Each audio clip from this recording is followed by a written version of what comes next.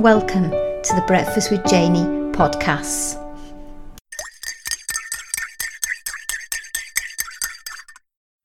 Good morning, Janice. Thanks so much for taking the time to chat to me today. How are you keeping in this crazy bonkers world? Hi, Janie. Well, actually, it's a bit surreal, isn't it? For a traveller not to travel for, 16 months. It's all been a bit weird and strange to be back in Scotland because this is our homeland where we are now. So we're sort of enjoying it, but I can't get used to the weather. It's usually dreich and dúr, as we say in Scotland. I was brought up actually in England and Liverpool actually when I was a child, but we moved up to Scotland 30 odd years ago, and to bring up our children, and we worked here and lived here. And I've never really quite adopted the accent. I think in Scottish and it comes out English. Yeah, and it depends, doesn't it? When you move around a little bit as well, sometimes you pick it up and sometimes you don't. You know, I'm from Lancashire. I don't think I've ever really lost that lilt. I went to university in Yorkshire in Hull, and then lived in Surrey for 12 years, and I certainly haven't got a southern accent. Yeah, I can hear the northern. Okay. Yes. It comes out more the more relaxed I am, so by the time we get to the end of this, it could be very much E by gum. You might understand nothing. And I could be completely Liverpool. So between us, we won't achieve anything. However, we are not here to talk about accents and where we live, even though that would be wonderful. We're here to talk about you, the backpacking housewife. Can you tell me about the inspiration behind the blog and really what you do? Well, I think we've always loved travel, my husband and I, and we've always prioritised travel. Even when we were bringing up the kids, we'd always want to try and save up to get off somewhere and just to see a little bit of the world and encourage them too to be interested in travel. I think it broadens the mind and, it's just a passion. So when 7 years ago, it was now, in 2014, our children, our boys, had finished their educations and left home, making their own way in the world. And so my backpacking husband and I decided that we would sell everything that we had, our house, our cars, all our possessions, and to go off and travel the world long term. Now, I'm not saying to everybody that, because I want to inspire people to feel passionate about travel, I'm not saying that everyone should do that. It's probably a bit extreme for most people, but it's the way we did it. And, so far, no regrets. What we've had has been fabulous. The travels we've had so far have been fabulous. And then, of course, it feels now like life has come full circle for us in a way. And where have you been on your travels then? Talk me through your world journey. The first thing we did is we travelled over to the Caribbean. We explored the Caribbean islands for several months. Central America, and we actually worked our way around across the Pacific over to Asia. And over that 7-year period of continuous travelling, we actually went around the whole world twice. So we visited, I think it's 36 countries, lots and lots of places. Wow. It was fabulous. Trains, planes, boats, buses, tuk-tuks. I love the way that you use the word explore, because that's very much the vibe I get from your blog. It's a journey of discovery as opposed to just saying where is nice to travel to. Yeah.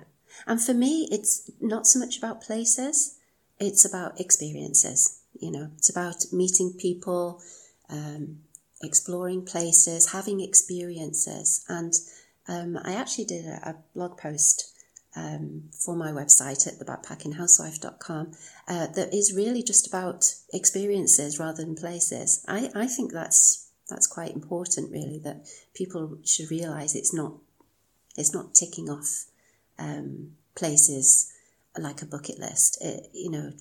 For travel, it's about enriching your life, really, I think. Yeah, and that's something, isn't it, that we have just really missed out on, because everyone just associates travel with holidays and having a break and doing X, Y, and Z, but it's just a whole world of opportunity, isn't it? It's so much more than just a journey or just going on holiday.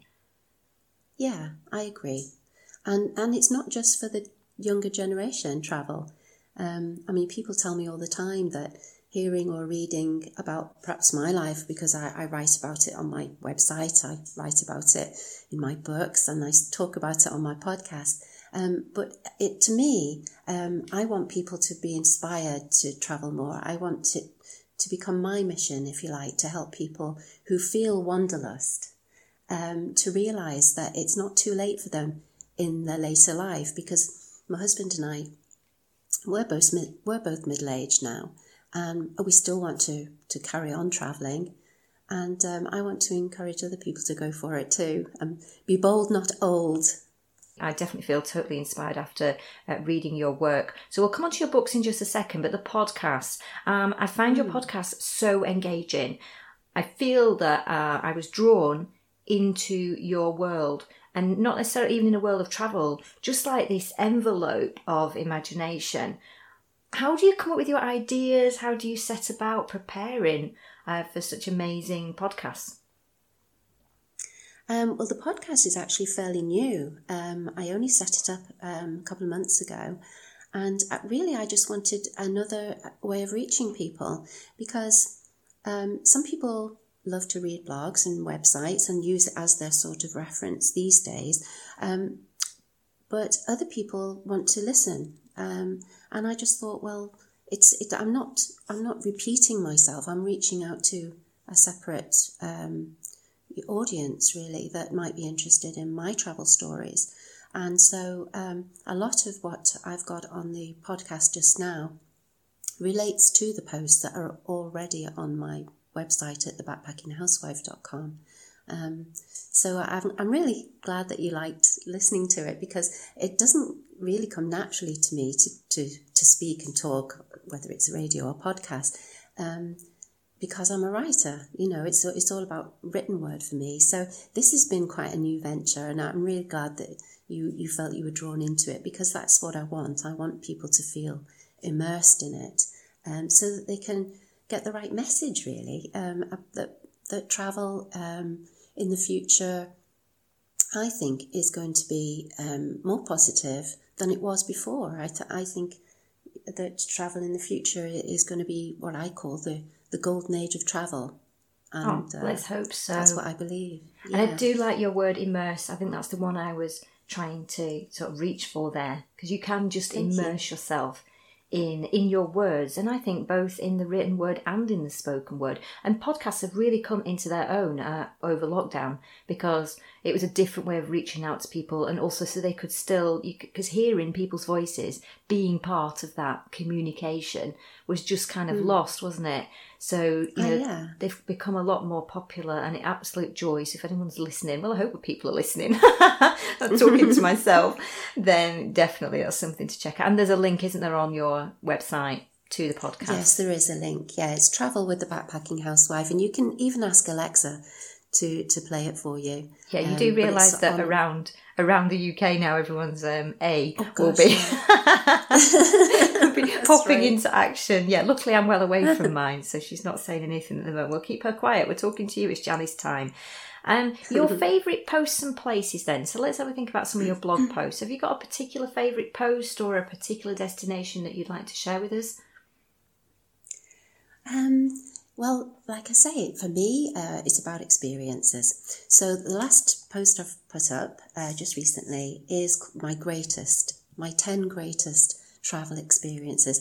And you can imagine that's been really quite hard to put together, just simply because I didn't know which ones to choose. There's been so many. It's been incredible. But a great exercise in nostalgia for me, looking at photos and just reminiscing and thinking about wonderful things that has happened in the past. So yeah, I think experiences are the thing, and rather than the places. And certainly, what comes to mind is, for example, I did a voluntary conservation holiday, if you like, with turtle conservation. And that was absolutely amazing, because I got to stay in this gorgeous little island that was surrounded by jungle just off the coast of Malaysia, and help conserve turtles. and I saw green turtles coming ashore under the moon to lay their eggs, and learned so much about them, and even see babies born coming out the sand and running to the sea. It was totally magical. It's turtly magical, even. Turtly. Turtly. You see what I did there? I do. I also play with words. Clever. We're like one person. Oh, it's so lovely.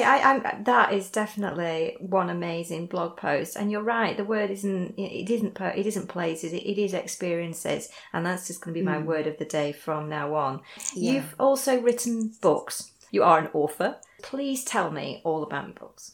Well, I've been writing for years and years. I actually think, off the top of my head, maybe about 15 years. And I've written a lot of books. And I did actually have a book published years and years ago, a romantic adventure story. And then after that, it was a small imprint, small publisher, and they went out of business. And I carried on writing, and I carried on self-publishing. And so I was sort of very interested in collaborating with other writers and getting to know more about the publishing world. And I went to a few conferences. I'm part of a member of the Romantic Novelists Association, because my books are romantic adventure and fiction. So I got to know some editors, just chatting generally. And one of the editors that I got to know, lovely lady with HarperCollins, she followed my blog on social media, and she actually contacted me to ask if I would be interested in writing a series of romantic adventure novels based on my own travels. They're very much fiction. I'm not the person in the story, okay. But the plot, if you like, the train of the travel experiences are definitely mine. So I've tried to sort of create a world and a character that goes out on adventures and has amazing travel experiences. And they're through my series of 3 romantic adventure novels with HarperCollins. There's The Backpacking Housewife, The Next Adventure, and the third one, latest one, is called The Backpacking Bride. So yeah, I'm excited about the books and the fact that they're being widely published now. What's the kind of inspiration behind that? How did you come up with the idea of a backpacking bride? I think actually it's about second chances in life, I think. Having a journey that somebody can go on that is life-affirming, and people want to be inspired. And I think they want to have sort of read fiction that is life-affirming, that it's life-affirming to them, that it's not too late to travel, that there are second chances in life. And my books are a lot about that. It's a lot about learning through travel to appreciate life and love.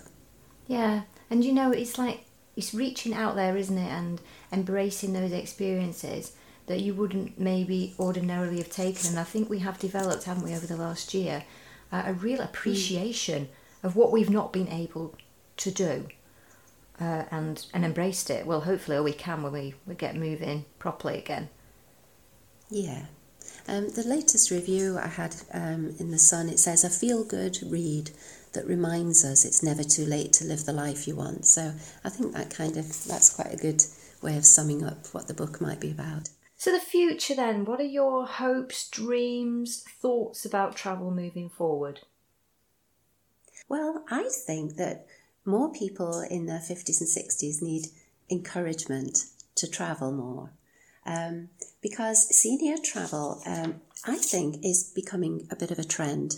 They're talking about it. I read in the Times, actually, this week, that the proportion of people longing for a well-earned lifestyle change and who are planning to retire early has more than doubled since the coronavirus pandemic. So I think there's a whole load of people out there that's middle-aged, midlife, maybe looking to take their early retirement. And I think everybody should be travelling and thinking about travelling extensively in their retirement years.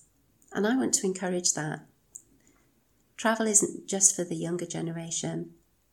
And I think travel experiences in your midlife can be more rewarding and beneficial than in your younger years.